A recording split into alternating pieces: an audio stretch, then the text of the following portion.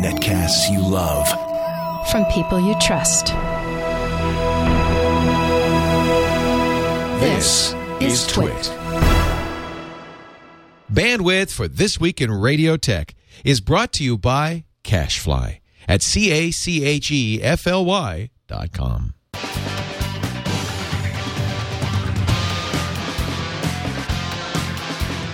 This Week in Radio Tech, episode 81, recorded May 4th, 2011, from toilets to transmitters.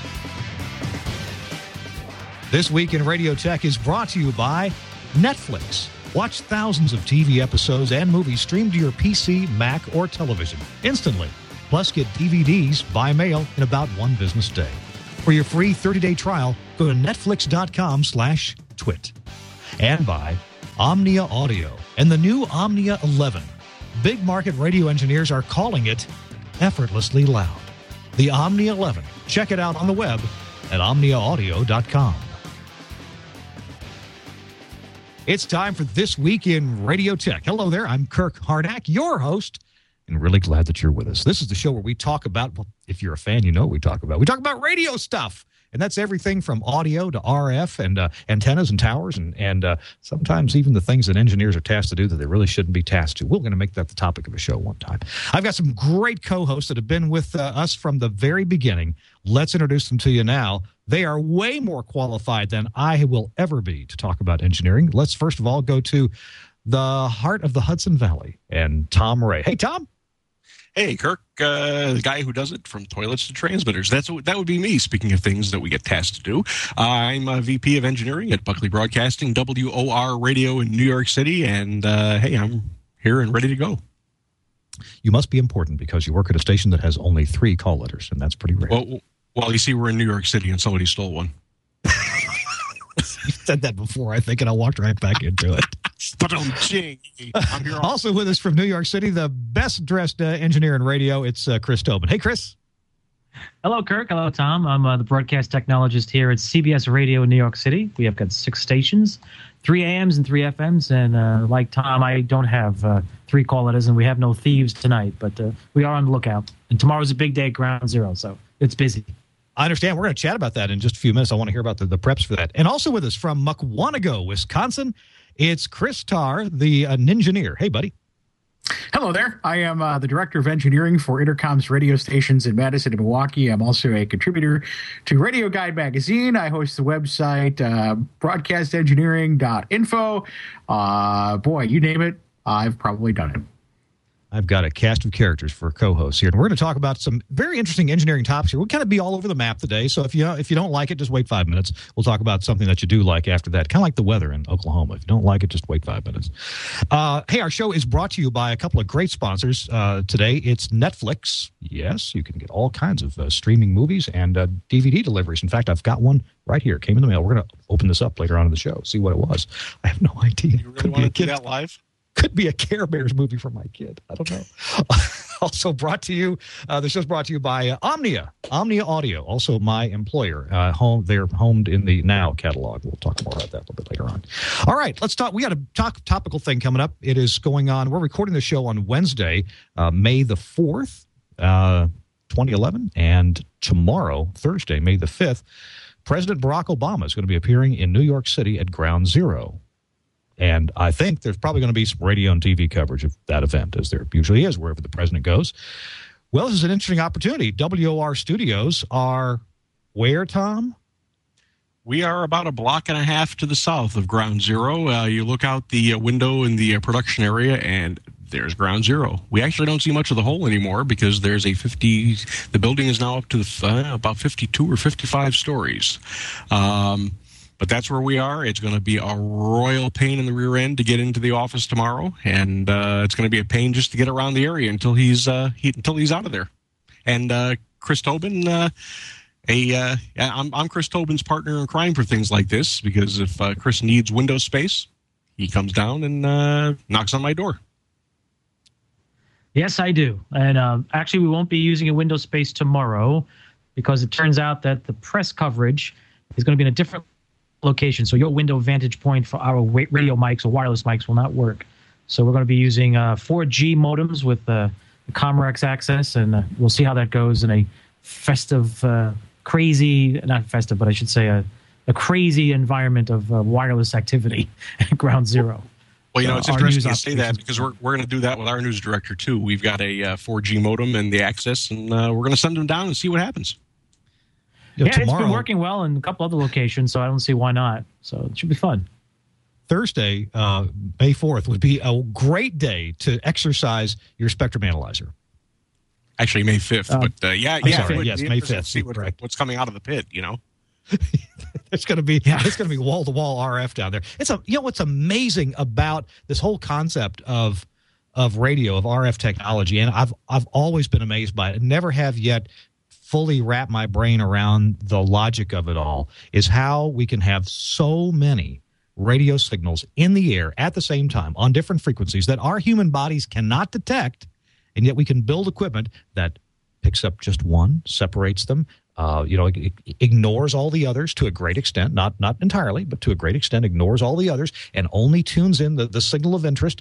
And it can do this whether it's an analog signal or some RF that's been modulated in some kind of a digital format. There's different kinds of those where the information is carried digitally. It's just amazing what our tech can do to allow so many things to operate in the same space all at once. I just think it's amazing. But, Kirk, what's even more amazing is down in the city there with the amount of press that'll be there. Yes, there's a lot of coordinated frequencies in use, but there's a lot of stuff that'll just come out that'll be it's wild card stuff. It just comes out and nobody seems to step on each other. I mean, and if you do, everybody's, for the most part, a gentleman about it. It's always amazed me that we could do stuff like that and get away with all the frequencies in use, and nobody's in a fist fight over it. Nobody's stomping on somebody else. Nobody wipes anybody else off the air. It's great. I got to believe that happens sometimes, though, and that's why we have like NFL game day coordinators, usually members of the SBE who volunteer their time to coordinate RF frequencies at NFL games.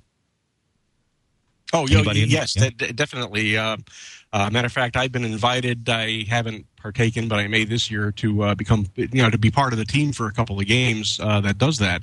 But they do that so there are no problems, not only in the stadium. And we have Giants and Jets Stadium over in New Jersey. It happens to be in what I consider to be RF Alley because you've got WOR over there. You've got 1010 Winds.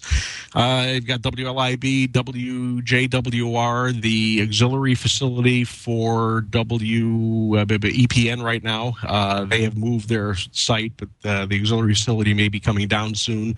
You've also got, there's 1330, there's 1280 over there. And we all have STLs, we all have RPUs, we all have something going on. So it's not only for the people in the stadium, it's also for the people outside the stadium to make sure none of us, get blown off of our STL frequencies, and conversely, to make sure we're not interfering with anybody else in there. And more importantly, it's to make sure you don't interfere with the quarterback's helmets because they have radio receivers in the helmets.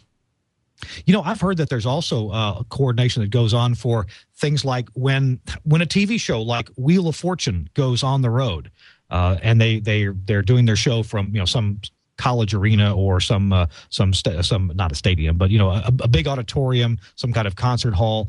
They go on the road. They have to have people there to coordinate the frequencies of, let's say, the wireless microphones, and to make sure that there's no interference coming in from the outside world, even something that is on purpose, malicious. They have to do everything they can to make sure that broadcast, that recording of that broadcast, goes off without a hitch for all the audio.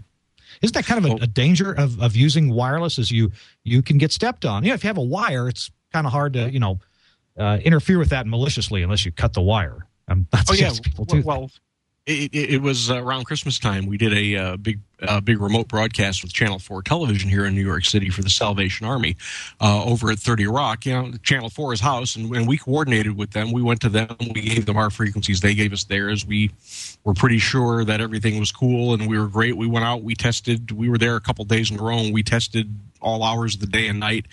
And come the day of the show, one of our wireless mics just got totally creamed because they had a problem over in Radio City Music Hall and turned something else on, and they didn't bother asking anybody using this frequency. They just turned it on, And all of a sudden we got the Rockettes or something coming through the receiver, and it was like, okay, can't use that mic. Not a problem.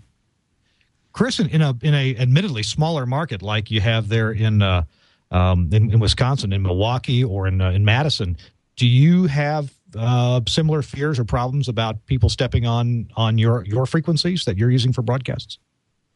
Not too much. We only have a couple of events a year. We have Summerfest.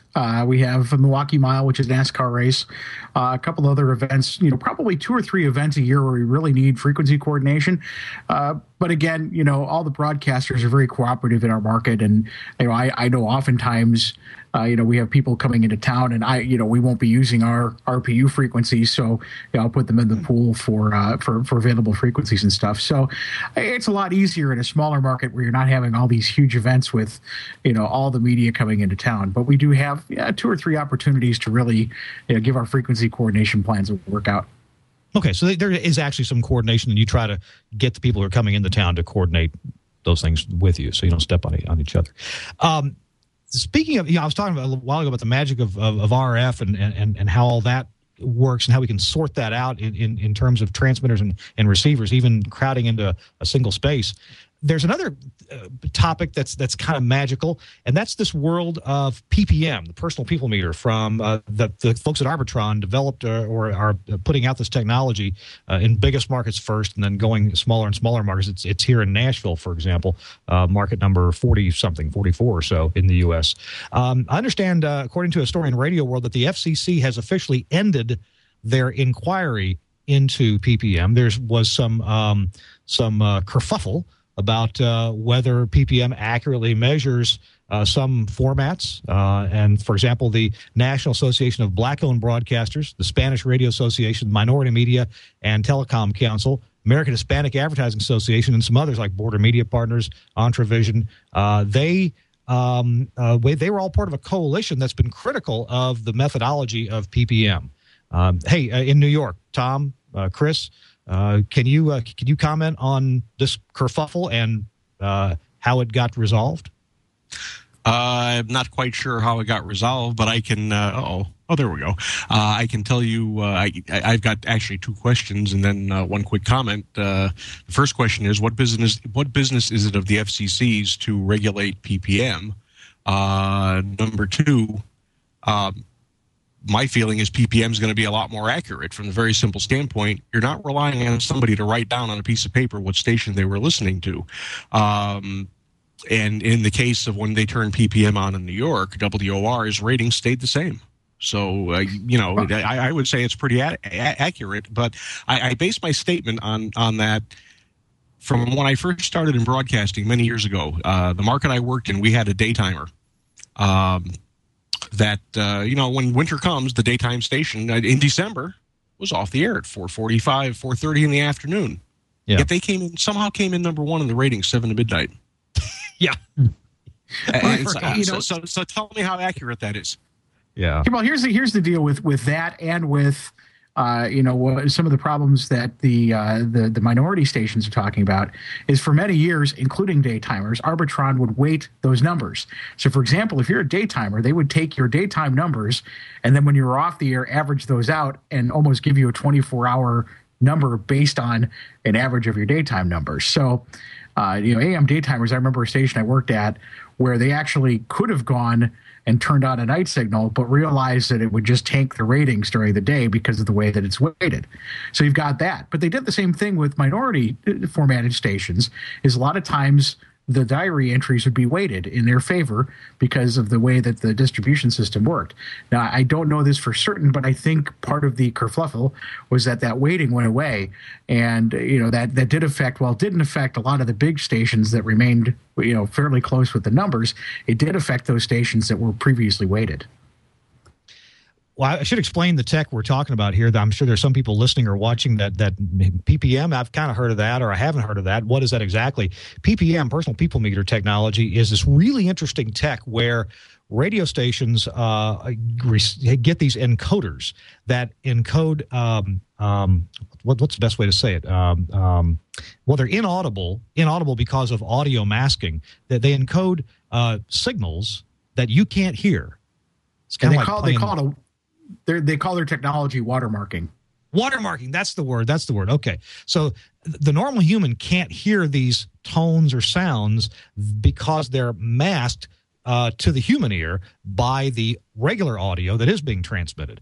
This is actually a pretty well-known effect, and it's used greatly with psychoacoustic encoding like MPEG-2, MPEG-3, AAC, those kind of things. So those technologies use the same effect to code fewer bits. Well, in this case, Arbitron's PPM encoders are putting watermarking sounds just under the level of perceptibility, and they survive very well through audio processing, through somewhat poor reception. And so the Arbitron then sends out to listeners, to some group of people who normally would have received a survey, right, to write in. They get a little device that looks like a pager, and they wear this device, and so this device listens all the time to whatever the human who's carrying it is listening to.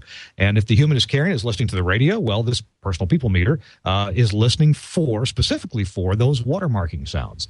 And then it can detect, and it records, doesn't record the audio, but it records what that person was exposed to. Now, of course, it can't tell if the listening is active or passive. If you walk into a 7-Eleven store and they're playing a radio station, well, your personal people meter is going to note that you were exposed to that radio station. And they've encoded all kinds of different signals, TV audio and radio audio and cable TV, and I'm not sure what else, but as many things, if you want to be counted, and the whole reason to do this is so that your radio station, your broadcast facility, shows up in the ratings, and that means a lot more money to you if you show up well in the ratings in a big market than if you don't show up well in the ratings. In fact, a single rating point can cost you tens or hundreds of thousands of dollars in advertising here's revenue.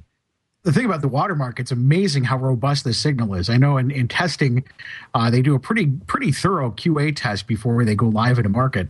And in one situation, I actually played the PPM signal coming off of my AM radio into a phone, and they were able to decode it for 3 solid minutes to pass the QA test, which is actually much more stringent than the meters would require.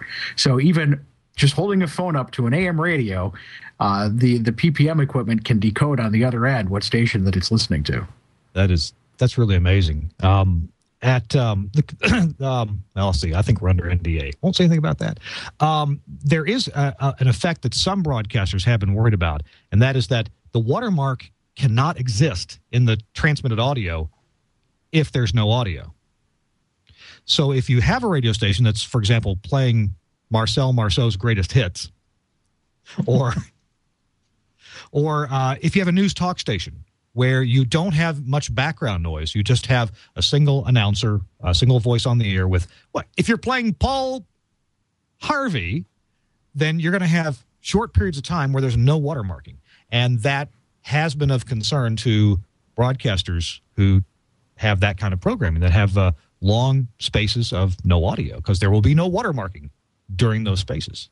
Also, if the audio that is present is not within a certain frequency range, that's where the watermarking takes place. There's a lot of considerations that went into the development of the Arbitron PPM system. There's got to be audio to mask the watermarking tones, and it's got to be within a range of roughly 1 kilohertz to 3 kilohertz. Below 1 kilohertz, some of the processing time to recognize those tones would become too long or too difficult for a small device to do. So that's just one of the many considerations that went into how PPM was developed and how it does work. Chris, is Chris Tobin back online with us or not?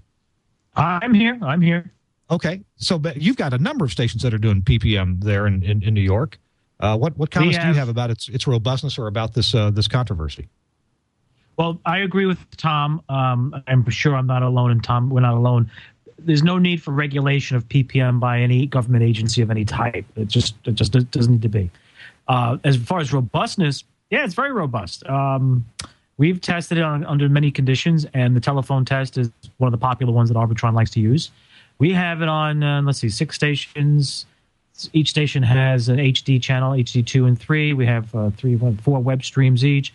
Yeah, I got like 3 racks loaded of PPM encoders, gray boxes, and we've got decoders set up, or monitor decoders, to make sure that we're encoding. So that sends out emails, phone calls, and fewer lights go off, beta bright signs flash in the various studios when PPM encoding stops. But it works. It's real time. It's a game changer. And if you understand how it functions as far as a programmer is concerned, a programming person, you can game the system, believe it or not, in your favor. If you don't, really? Oh, yes. Huh. I won't get into the specifics, but I want to hear a specific. What was a tactic you can do to increase your PPM rating? Well, just understand how the PPM functions, how the algorithm is used to base listenership, and then you'll understand exactly what you need to do with how many breaks you take, when you take the break, how long the break should be. And if you listen to some stations that have been smart about it, you'll notice a serious change in the way they program. They've broken a lot of the traditional methods. And at a couple of the programming seminars at the RTNDA, talked to a couple of program directors, and it's very interesting. The ones who get it and how they've been able to maintain their numbers, the ratings. As Tom pointed out, his station, the talk format, they didn't see much of a change going downward. They maintained or may have increased their numbers. That's a great sign because that means they've already got their formatics in place that complement PPM. But I know a lot of talk stations that, let's just say, were lazy. And when that PPM came online, and after the first series of reports, they had a scramble. So, it's interesting. It's real time now. It's no longer the memory recall, which is, it was fun. That was easy to game that system. Write it down and tell a friend. Hey, we're going to take a break here and hear from one of our sponsors. And when we come back into the meat and potatoes of the program, Tom Ray had a very interesting visitor at his radio station at WOR, and we're going to be checking into that. So, Burke, you be ready, buddy. Right now, I want to tell you about the folks at Omnia. That's the folks who make the world-famous Omnia 6 processor, of which there are thousands of on the air around the world. By the way, this is the new catalog from Telos, Omnia, and Axia, and these are just hot off the press. If you went to NAB, then you could have gotten one of these at no charge from our booth. This is a gorgeous, like, coffee table sort of book. In fact, look who's here inside the Now catalog. It's Leo Laporte with a picture of the very studio that we're talking through right now and the Axia audio console there. But I'm here to tell you about Omnia. There's a big section here about Omnia, including the new Omnia 11 processor, the cool Omnia 9 processor with a feature list just as long as your arm. There's inside this catalog is also some articles, too. There's a lot of learning going on here. For example, Denny Sanders, who is a very famous, world-famous program director and disc jockey. You can find videos of him from the 70s on YouTube. He's got a good article here about how to talk to your program director about Omnia 11, or about audio processing in general. You can almost get one of these catalogs right now. You can go to the Omnia Audio website at omniaudio.com, and you can actually download a PDF of this whole catalog. Very soon we'll have a sign-up sheet on the omniaudio.com website, and you can request your own paper copy of it. It's a gorgeous, like I said, kind of like a coffee table book. Good thing to keep in your office. In fact, if you go to the website, omniaudio.com, you can find out about a lot of the processors, all the processors that Omnia makes. Did you know that Omnia has audio processing for web streaming? So if you do a web stream, this is a great way for you to get fantastic audio processing that processes your audio properly for a coded audio environment. There's for example, a software package called Omnia AXE, and this runs in Windows as a service, so it's pretty reliable. It's as reliable as the Windows machine is, and that's what, for example, I'm using on my radio stations for our audio processing and encoding. It's got it also includes encoding, so you can do MP3, AAC, lots of different flavors of AAC, including HEAAC V2. Something that Greg Oganowski, a previous guest of ours, talked about as being the codec to use, especially if you're streaming to mobile devices. Are you an AM station? Well, Omnia has AM processors as well. There's the AM version of the Omnia 1 processor. It is powerful. Don't let the price of, like, what is it, $3,295, don't let that fool you. It is a very powerful AM processor. So there's the Omnia 1. There's a whole series of Omnia 1s for AM, FM, for internet streaming, the multicast, and there's also a studio version. There's also the Omnia 5 for AM processing. A number of big city stations, including several in New York, are using the Omnia 5 EX for AM processing. There's a range of FM processors as well, the Omnia 1, the Omnia 6, the soon-to-come Omnia 9, okay, maybe much later this summer, and the Omnia 11, which is shipping now. If you're doing digital audio broadcasting, there's the Omnia 1 Multicast, and if you're doing audio mastering, there's the Omnia 6 CD, perfect for mastering CDs or other, high-fidelity things that you want to be compatible with broadcast processing. So check it out, OmniaAudio.com. Very glad to have Omnia Audio as a sponsor of the show, and you can go download this whole catalog. And I'll tell you, as soon as we get the form on the website, you'll be able to have one of these catalogs sent to you at no charge. Check it out. Thanks, Omnia Audio. All right, Tom Ray, you had a special guest in your studio today, right? Actually, it was yesterday, and I'll tell Burke when to bring the picture up. I'll preface this by saying I've been doing this a long time, so I don't get starstruck. I mean, I've exercised on the lobby floor at WOR with Richard Simmons. I've worked with Joan Rivers. I've run the board for Cousin Brucey, and if you're not from New York, Cousin Brucey was one of the big jocks on WABC in the heyday of Top 40 radio. I have told Reggie Jackson where to put his ego when he came in to record a radio commercial in Hartford one day and just kind of plunked his rear end down in the chair, looked at the copy, kind of read it, dropped it, and walked out of the room. It was like, dude, no. I've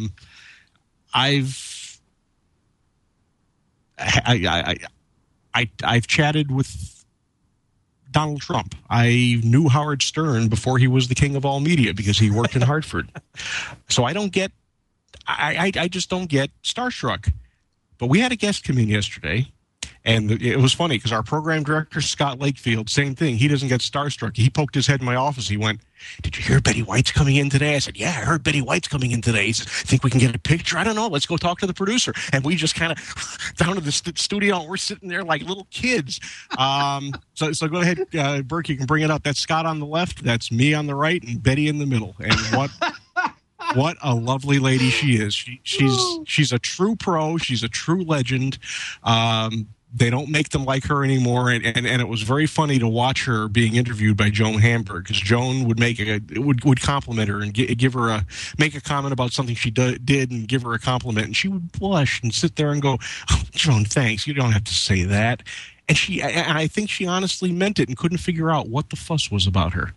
They don't make pros like that anymore. They really don't. But what's really cool, really cool, of course, I know who she is. I know her as Sue Ann Nivens from the Mary Tyler Moore Show. Oh, yeah. My kids know her as Rose Nyland from Golden Girls and from her appearance on Saturday Night Live last year. My mother and father enjoyed them. My grandmother enjoyed Betty White. So I mean, I got to meet a living legend and someone who I've just idolized for many, many years, and it was a thrill. It really is. It's one of the perks of working at a station like WOR. You get all kinds of people who come in the door, and she was just a doll. She really, really was. That is cool. That's a good story. That is neat, being behind the scenes at big stations, even smaller stations. I got to meet Billy Idol one time, but that's no comparison to Betty White.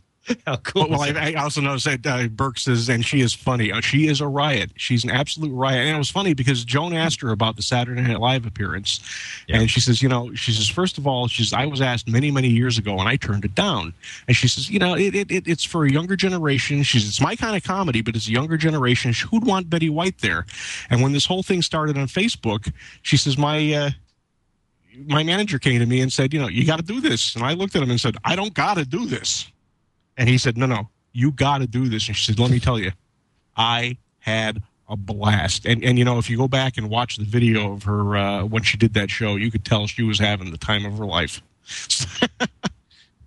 That's a good story. Thanks for sharing that, Tom. And the picture, too. I appreciate that a whole bunch.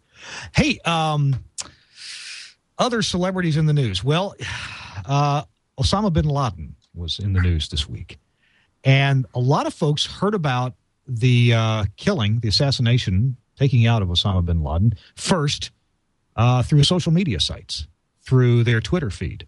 or maybe on a news site. I think I first noticed somebody saying something in a Twitter feed. I was working here in the office late that night, and so then I was right in front of the computer, so I went and checked news.google.com, and sure enough, there's a news story. And then I turned the TV on. I don't have a radio handy. It's actually in the next room feeding a server. So that was the order for me: Twitter, web, TV. Now I stuck with the TV. That's where I heard all the gossip there. And so Chris Tarr and I were talking about this earlier today about Chris, didn't you call this crowdsourcing the news? Yeah, it really was. If you look at how it all went down, I heard about it first, like most people, on Twitter, and then of course the president delayed his presser, his speech, or whatever you want to call it, for almost an hour and a half after it was first announced. In that time, there was this huge information vacuum going on, and it's one of the things you and I were talking about this morning. Was some of the stuff was right, some of it was completely wrong. If you completely believed what was going on based on the social media, you would have figured that Osama bin Laden was killed by a missile a week ago, and they used his brain tissue for a DNA match with his sister. That was kind of the big round of information that was going on for quite a while. But yeah, it really got me to thinking about crowdsourcing with the news. This was really this first time that I can recall, really. Other than we were talking about the stuff going on in Iran, but here in America, where news anchors were sitting there with their laptops open, following Twitter and Facebook to see what was going on, because there was such a vacuum of information, and they had all this time to fill, and everybody was coming out of the woodwork talking about it on Twitter, and I found it really fascinating. And I started to think of what can we do as engineers to kind of harness that power for our staff for delivery. And I think Chris Tobin, this is probably right up his alley with WINS. Some of the things going on down at Ground Zero, people with recording audio and taking pictures and recording video. All of a sudden we have 1 million reporters out in the field. It's very interesting. Mr. Tobin, do you guys at CBS have any way to? Are you incorporating ways to take information from the crowd, the listeners, from Twitter, or maybe some direct messages, and use those as supply lines into your news departments? We do have access to all the social media channels. We don't put them into the supply line until we verified the facts. One of the problems we're experiencing in our business of journalism at 1010 WINS and CBS 880 is the credibility, as pointed out with what Chris was saying and yourself. You can have 500,000 people witnessing something because they're all in say Times Square or somewhere in the Red Square. But the problem is, how do you verify what it is that they're sending out unless you have a credited journalist on site to do the reporting? And that's where you get into trouble. So Sunday night, Monday morning, when the announcements were coming out about bin Laden and the situation taking place in Pakistan, yeah, we saw a lot of chatter. I'll use the phrase, a lot of social media chatter. And most of it was, from what we could tell, was inaccurate. So we had to rely on our credible sources. So, we keep an eye on it. We look at it, but we have to verify. Because if you can't verify and you report somebody as, say, dead, and they're not, that's it. You're done. You might as well just pack up your bags and go. Well, here's something I'd like to see somebody develop. I'm certainly not a software developer, so I couldn't do it. But for those of you in the chat room, if you're so inclined, you can steal my idea. But I was thinking about ways to kind of vet information. If you look on your Twitter feed or on your Facebook feed, there's a whole lot of noise there, as you were talking about. And I was thinking, one of the ways you could at least improve that is, for example, you could assign points to how much you trust or not trust that particular person with that kind of information, and you could build filters that way. And when things like this happen, the news from the more trustworthy sources are what show up on top and right in front of you. And I think in some cases that would have been very helpful, the other night when this was happening. But I think in the future we're going to see more and more of that with radio media, because we're all, especially radio has been very good about tying into social networking, and I think we're going to start trying to devise ways to use, even more so than we have been, to use that to our advantage. But, just to be able to separate some of the noise would have been a really good tool to have. And, that's really the only thing I can think of is, there are some people that I trust that, to deliver me more accurate information than others, and to be able to say, okay, if this guy says something, I want to see that first. And, if it's something, with this person, that's down under the noise floor. There's some talk in the chat room, and certainly people bring this up frequently. Whenever we have a story like this, an occasion where now people who are on the scene with their cell phones or they're on their computers, and then they tweet something like the guy who was live tweeting the invasion of Bin Laden's compound mansion, and didn't realize that he was doing that. We're going to have this debate about people saying, look, I trust Twitter more than I do the news services, more than the major networks.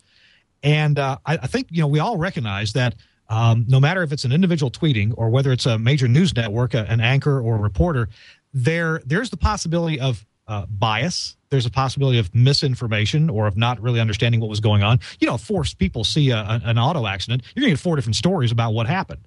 It seems to me that if you're a person that wants to read your Twitter feed, you subscribe to people who might be in the know about things going on, like the earthquake and tsunami in Japan, like the nuclear plant problems that they had there, like the elections that were so disputed in Iran. And just all this, anywhere there's strife, anywhere there's a news story going on, people are going to tweet about that. How much of what people tweet is really accurate? I'll bet some of it is very accurate, and some of it could be wholly inaccurate. And the same person could end up being guilty of both, tweeting things that are accurate and things that are opinion, or maybe he or she didn't actually see what was going on, heard about it, but tweeted it as if it was fact. And then you have the news anchors and reporters for major networks or even local TV stations. They've got, I think, a slightly additional responsibility. They're talking to a bunch of people all at once. Well, okay, you can argue that some people on Twitter are too, but there's a tradition of at least confirming sources and confirming a story before you go to air with it. Not always possible, not always done. So, Chris Tarr, you bring this idea of a trust factor for different people who are tweeting. Of course, that seems like a cool idea. How do you implement that for somebody who has never tweeted before, but they're on the scene of something that's newsworthy, that's just happened? How do you work through that? Well, that's the thing is it can learn over time. It's funny. I'm having a conversation with Tom Baker in the chat room here, back and forth about that, and almost as he was mentioning, kind of a Reddit or Dig for social media, and it can be several people. It can be yourself. I'm not sure if it's somebody new, how you'd rate that, how you'd rank it. And again, it's just a concept, but I think that, those are problems that are fairly easily solved. But I just, again, the massive amounts of information I was seeing through Twitter, and some of these people, some of these news organizations were kind of just firing these talking about these Twitter entries as they were happening on the air. And I think in terms of even that, if we have a tool like that for people who are kind of probably shouldn't be, but are using Twitter Live, that maybe help too. But just the sheer amount of data that I had to kind of mentally go, okay, this source I would trust, this source I'm sure is just getting bad information, and even a ranking system by many people. Maybe, if I trust you, Kirk, and you rated this guy high, it would show up high on my list because I trust you. There's many different ways you could do it, but I think it's going to be inevitable because there's just so much information out there, and the noise can get so loud as these events unfold that it's going to get to be real hard to sort it all out. I'm going to ask Chris Tobin the next question, but I want to point out our friend in the chat room, Eric Adler, is just usually full of great ideas and good comments. And he points out that Eric says, I trust Twitter more than any one specific news service. Mind you, Twitter for me, this is Eric speaking, includes the people I follow, not just everybody, not asterisk, not a wild card. It's people that he knows and he follows. And I guess when I follow, I have no idea, maybe 30, 40, 50 people on Twitter. It's more than that. And you kind of get to know who's going to tweet something that you trust, want to hear about, that agrees with what you generally know to be true in the world, and then those who, that's a bunch of crap again. I'm going to quit following that person. I got to believe that as we move into more and more social media and more people have technology to make their sights and sounds and visions known, what they're seeing, what they're experiencing, that news organizations have got to adapt and change with that. Now, Chris, you said that, of course, you got your reporters and your newsrooms have access to all of these things. I got to believe that in the future, we're going to be developing tools like somebody mentioned, I may have been Eric, actually, this USGS earthquake detection using Twitter as a primary or secondary source anyway, a proxy for earthquake detection. Chris, do you think we're going to come up with tools like that for newsrooms? Oh, absolutely. Absolutely. I believe we probably have them in place already in a non-software mode, but in human interaction on part of the social networking.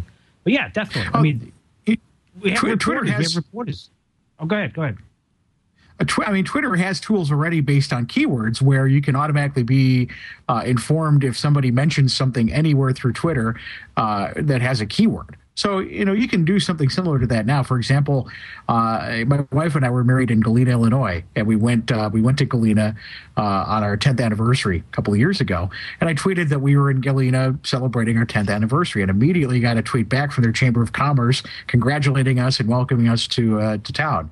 So, some of those tools exist already in terms of, I think what he's talking about with earthquake detection, in terms of, is there something in that noise that's important?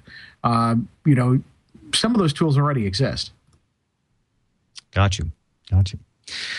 I think we were going to move on to another topic shortly. I want to tell you about our other sponsor on This Week in Radio Tech, and that is Netflix. All right, guys, this is a group ad, so stand by with either your picks or comments. I think we're preaching to the choir here. Every co-host on this show is already a Netflix subscriber, right? Yep. Yes. Oh, yeah. Well, I want to tell you, this episode of This Week in Radio Tech is brought to you in part by Netflix. Now, they deliver movies directly to your home. If you haven't heard of Netflix or you're not using it, where have you been, really? This saves you time and money and hassle. It's even easier than stopping by the Red Box, if you know what I mean. You can instantly watch thousands of TV episodes and movies. I do it all the time. Had the little kid here in the office watching another episode of Caillou the other day, and he just loves it. These movies are streamed directly to your PC or your Mac, or streamed to your TV with a Netflix-ready device.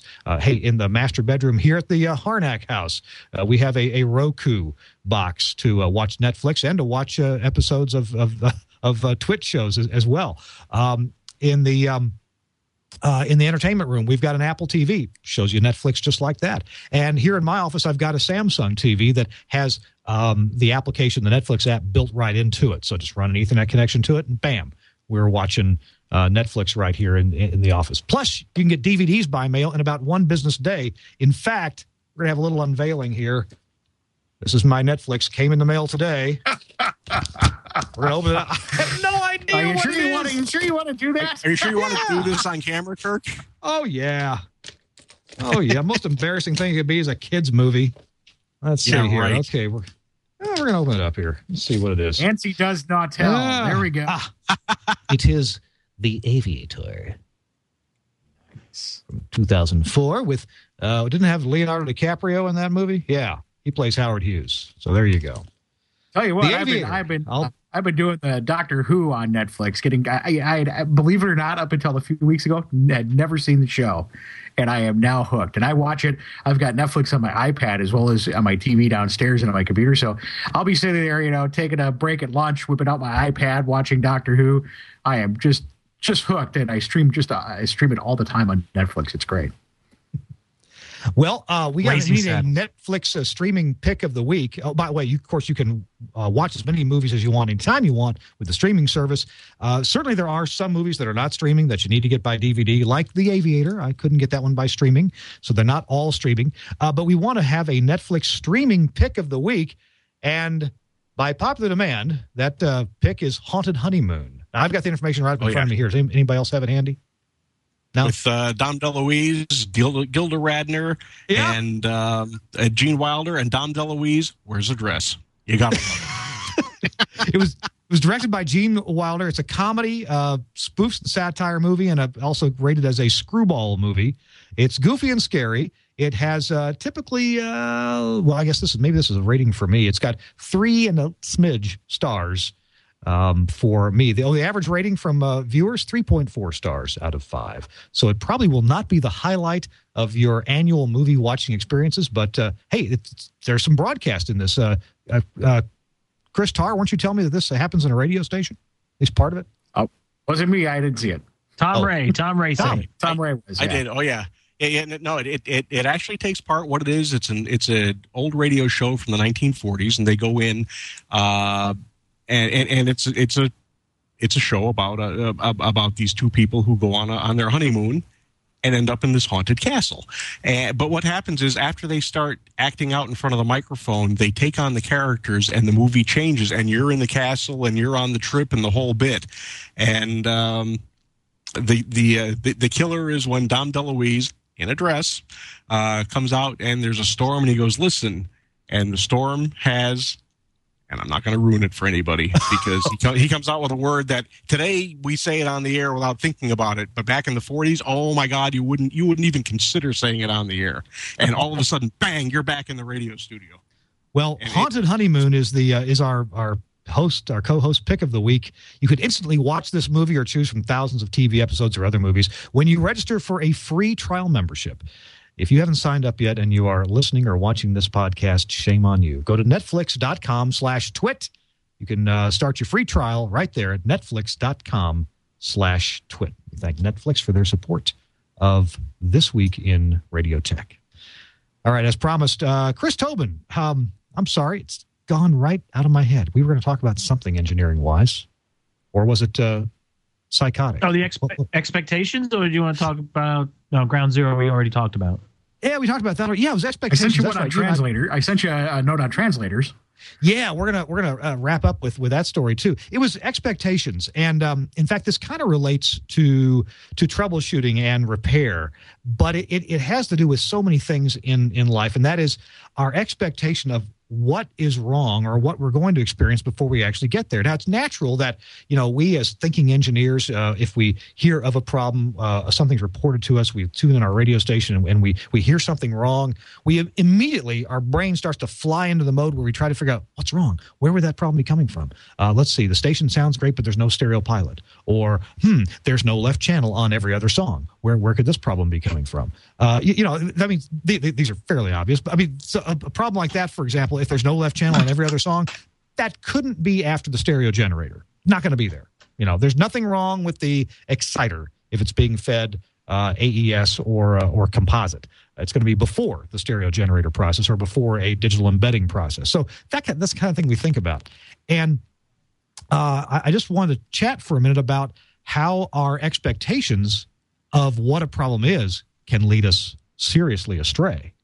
How we might think, oh, I know what that is, I'm going to go fix it. And we get there and we follow this path to fix what we think is wrong, and we're befuddled by, well, this isn't fixing it. This isn't it after all. And we have to kind of back up and look at the big picture again and say, okay, now what else could really be causing this? What brought this to mind today was kind of a silly thing that happened to me today. I was in the car, and I was making a phone call to Chris Tobin.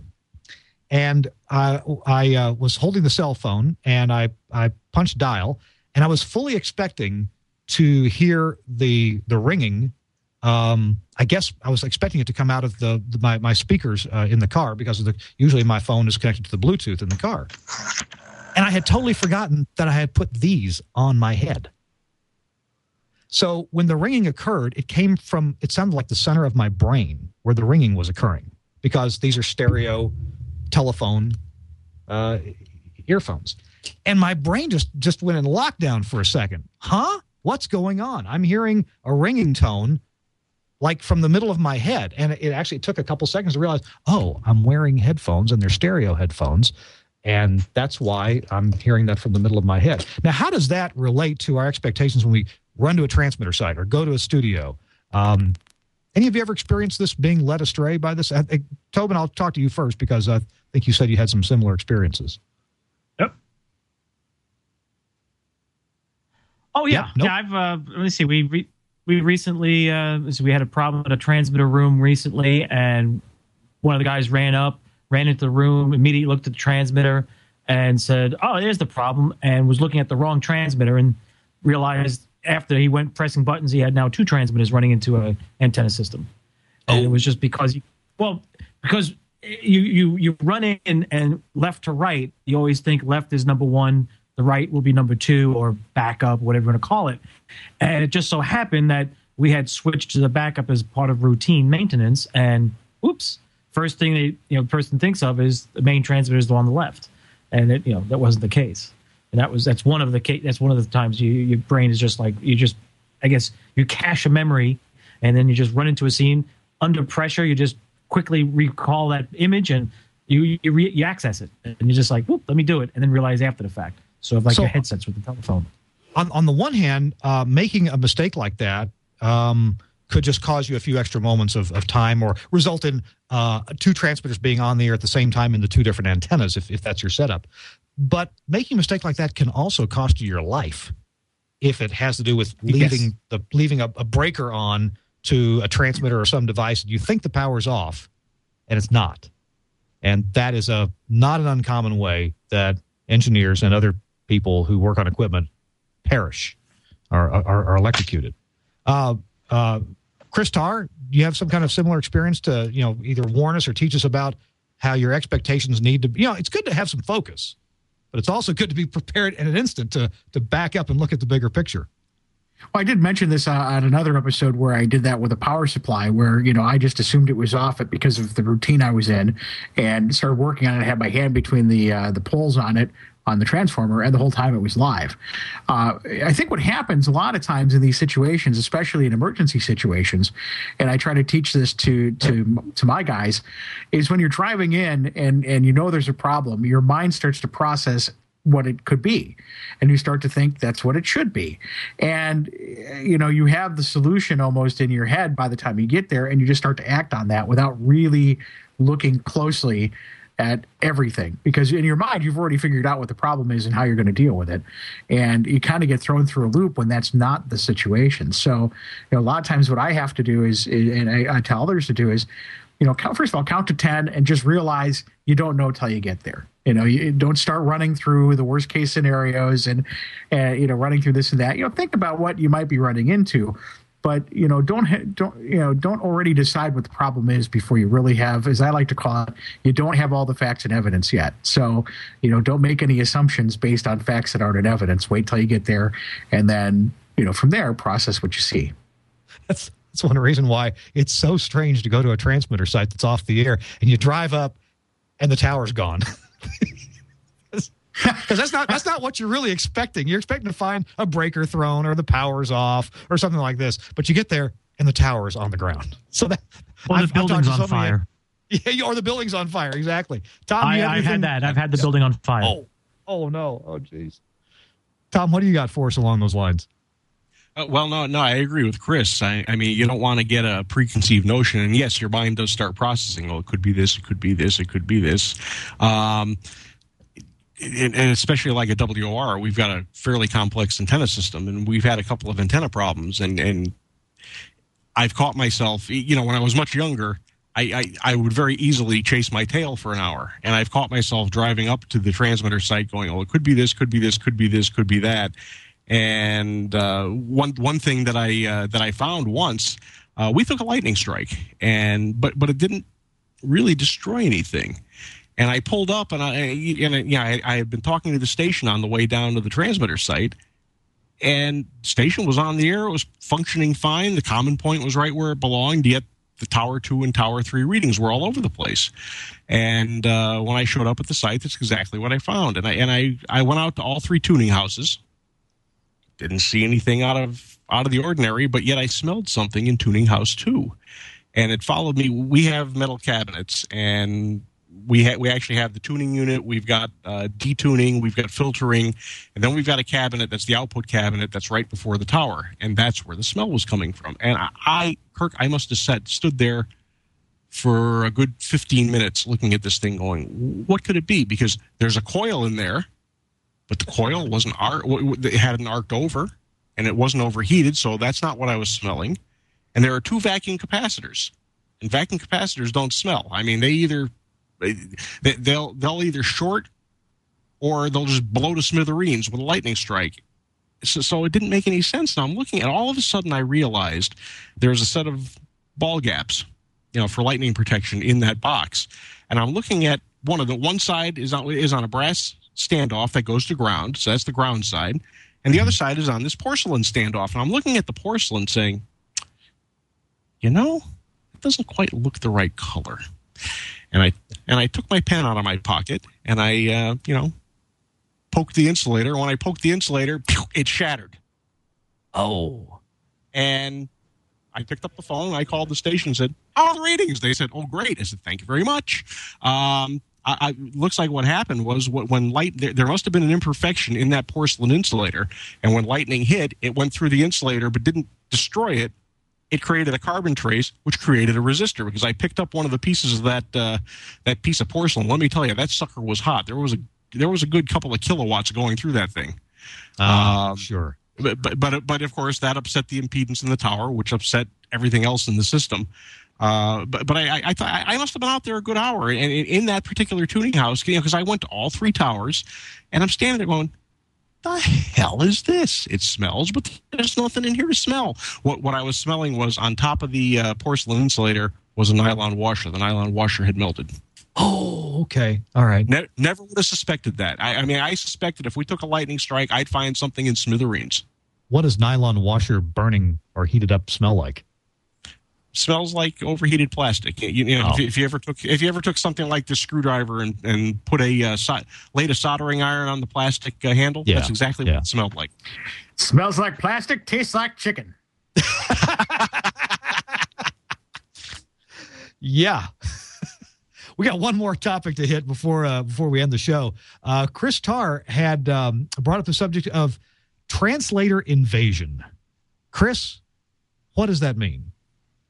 Well, recently the FCC changed regulation for translators, allowing AMs, as long as they're within their daytime contour, to rebroadcast their programming on FM translators. Same rule goes for rebroadcasting HD subchannels. So all of a sudden, there's been a run on these translators. Now, the rules for AMs specify that the translators have to already be built and that sort of thing. So there's a little bit more to that. But in a nutshell, that's the deal. And what we're finding now is almost kind of this gold rush with translators, where these stations are, picking up these translators and walking them in, from other parts of the area and walking them into the big city. Now, what's interesting about this is that in order for these translators to move, they have to do it in what are called with minor modifications. And the FCC defines minor modification of a translator of moving within its contour and only moving up or down by 3 channels on FM. So what's going on is, these companies are buying translator stations, which translators, by the way, are small up to 250 watt FM transmitters that essentially receive a signal and rebroadcast it. And they're not protected, and there's a whole lot of rules to that. But it's essentially it's a small power FM station that rebroadcasts another. But back to the moving thing, they go 40 miles away, buy a translator, and try to move it into the big city. Well, the FCC says to make these minor modifications, you have to file, and then there's at least a 45-day processing period, and then you can make the change. So what people are doing, so they're buying the translator, they get the paperwork done, the FCC approves it, then you file this minor modification to move it the first step closer. So you move it the first step, you wait 45 days, FCC approves it, you move it, you build it, you file the changes with the FCC, and then immediately file another change to move it again, and you've got another 45 days to move. So you're seeing this almost slow march of these translators, and you can see it coming. starting almost a year ago, of moving towards these larger cities. And all of a sudden, there's kind of this spectrum grab of trying to shoehorn these small translators into major markets. And I just found it kind of fascinating because you see it all over the place, where these stations are moving in. And you're also seeing a few speculators who really have no interest in running these things, but they're the ones who hold them and are moving them into the big city in hopes of turning around and selling them for big profit to somebody who's interested. Now, up until a couple of years ago, before the AM ruling and the HD2 programming, these translators weren't real sought after. You'd usually hear religious programming on them, nonprofit programming on them that would relay satellite stations, things like that. But as soon as the rule changed, all of a sudden these translators became very valuable, and people are using them as almost a second radio station, or an additional radio station in the market. So it's just interesting to see that move coming in. That is interesting, and you're speaking about this like it's a bad thing, and I guess it's a rule that can be abused. I guess I'm not saying I'm not necessarily speaking of it as a bad thing. It can be, if it's done right, it's really not too harmful. It's just interesting how, the FCC treats these translators because, first of all, a real interesting rule with these translators is if anybody complains that you're interfering with a licensed service, even if, for example, it lands on a frequency, let's say you like a radio station on 98.1, but you use a big antenna and they come in from 200 miles away. If I were to put this translator on 98.1 and you can't hear your station anymore, I could complain to the FCC and have the translator shut down, even if this radio station wasn't on the air, it was on the air 200 miles away. But what I find interesting is just, first of all, the FCC, I guess what I'm kind of, I got leaves me scratching my head is the FCC's ruling where they're making you wait 45 days. I mean, it's all just this whole paperwork mess, and you're watching these translators slowly march up, closer and closer and closer in these, 45, 50, 60-day increments. And you just kind of wonder, at what point does the FCC say, okay, here's where you're starting, here's where you're finishing, file the paperwork, and make your one move? I mean, it's just kind of ridiculous how, this is working. Gotcha. Do you I think that the stations that I own in Mississippi did the same thing. We had a translator in the sprawling metropolis of Clarksdale, Mississippi, and we really wanted to move it to the other sprawling metropolis of Cleveland, Mississippi. And so it took 5 steps to move it, and we did. And yet the paperwork was kind of ridiculous. Look, I mean, couldn't we just move it to Cleveland? Why did we have to move it a little bit to where the signals overlapped theoretically, and then move it again where the signals would again theoretically overlap? Is it true that people have moved a translator across a large body of water where they couldn't possibly have built a tower to put the antenna? I have not heard of that. It wouldn't surprise me, with some sort of waiver or something like that would happen. I'm involved in a situation now where we are doing that. We're moving across a body of water, but the contours just barely touch. So, that does work. But it really is. It's one of those where it's, all the things together with the people buying the translators to essentially flip them, and the FCC slowing down the paperwork, and it's kind of like watching snails race because in my particular situation I can see literally 4 or 5 translators trying to move into Milwaukee, and one of the broadcasters involved bought like 2 or 3 licenses just to see which one he could get in first. And he'll probably sell the other 2. It's just like it's watching a snail race. It's just very fascinating to me, and I'm all for it as long as everybody plays by the rules. There's that's what they're for, but. It's just a real interesting dynamic because for so many years these translators were just throwaways. Some stations in rural areas would have translators just to get into markets that were underserved or like what you were doing. But all of a sudden now these almost worthless translator licenses have become the new broadcast gold rush. Yeah. Well, I guess it's the only thing left since so many of the full power channels are all taken up, except for some very rural areas across the country, and then those are going at auction, sometimes for a whole lot more money than a person could afford to pay back. Hey guys, we are out of time. I know we could go on talking, but we're gonna have to put off anything else for the next episode of This Week in Radio Tech. I want to real quick thank our two sponsors, Netflix and Omnia Audio. Check out netflix.com/twit. And Omnia Audio at omniaaudio.com on the web. Thanks to my co-host, first of all, from the Hudson Valley of New York, Tom Ray. Thanks, Tom. Appreciate you being here. Thanks, Kirk. It's been a blast as always. See you next week. And Chris Tobin from his glorious office in Manhattan from CBS Radio. Thanks, Chris. I thought you were Mr. Technical. Nice. Oh, you're welcome, Kirk. Welcome. Oh, yeah, there was that subject. Oh, we got to talk about that next time. We're out of time this time. Keep your phone around. That one's got a dial on it. Is anybody really going to use that one with a dial? Oh, jeez. And Chris Tarr from Muckwonago, Wisconsin. Thanks for being with us. A story Once about again, that. thanks for having me. Yeah, we got a lot more stories to go. Appreciate the guys in the chat room, guys, and maybe any women. I don't know. They go by some secretive names sometimes. So appreciate you guys being with us as well. We're going to go. We're going to catch you next week on This Week in Radio Tech. Bye-bye, everyone.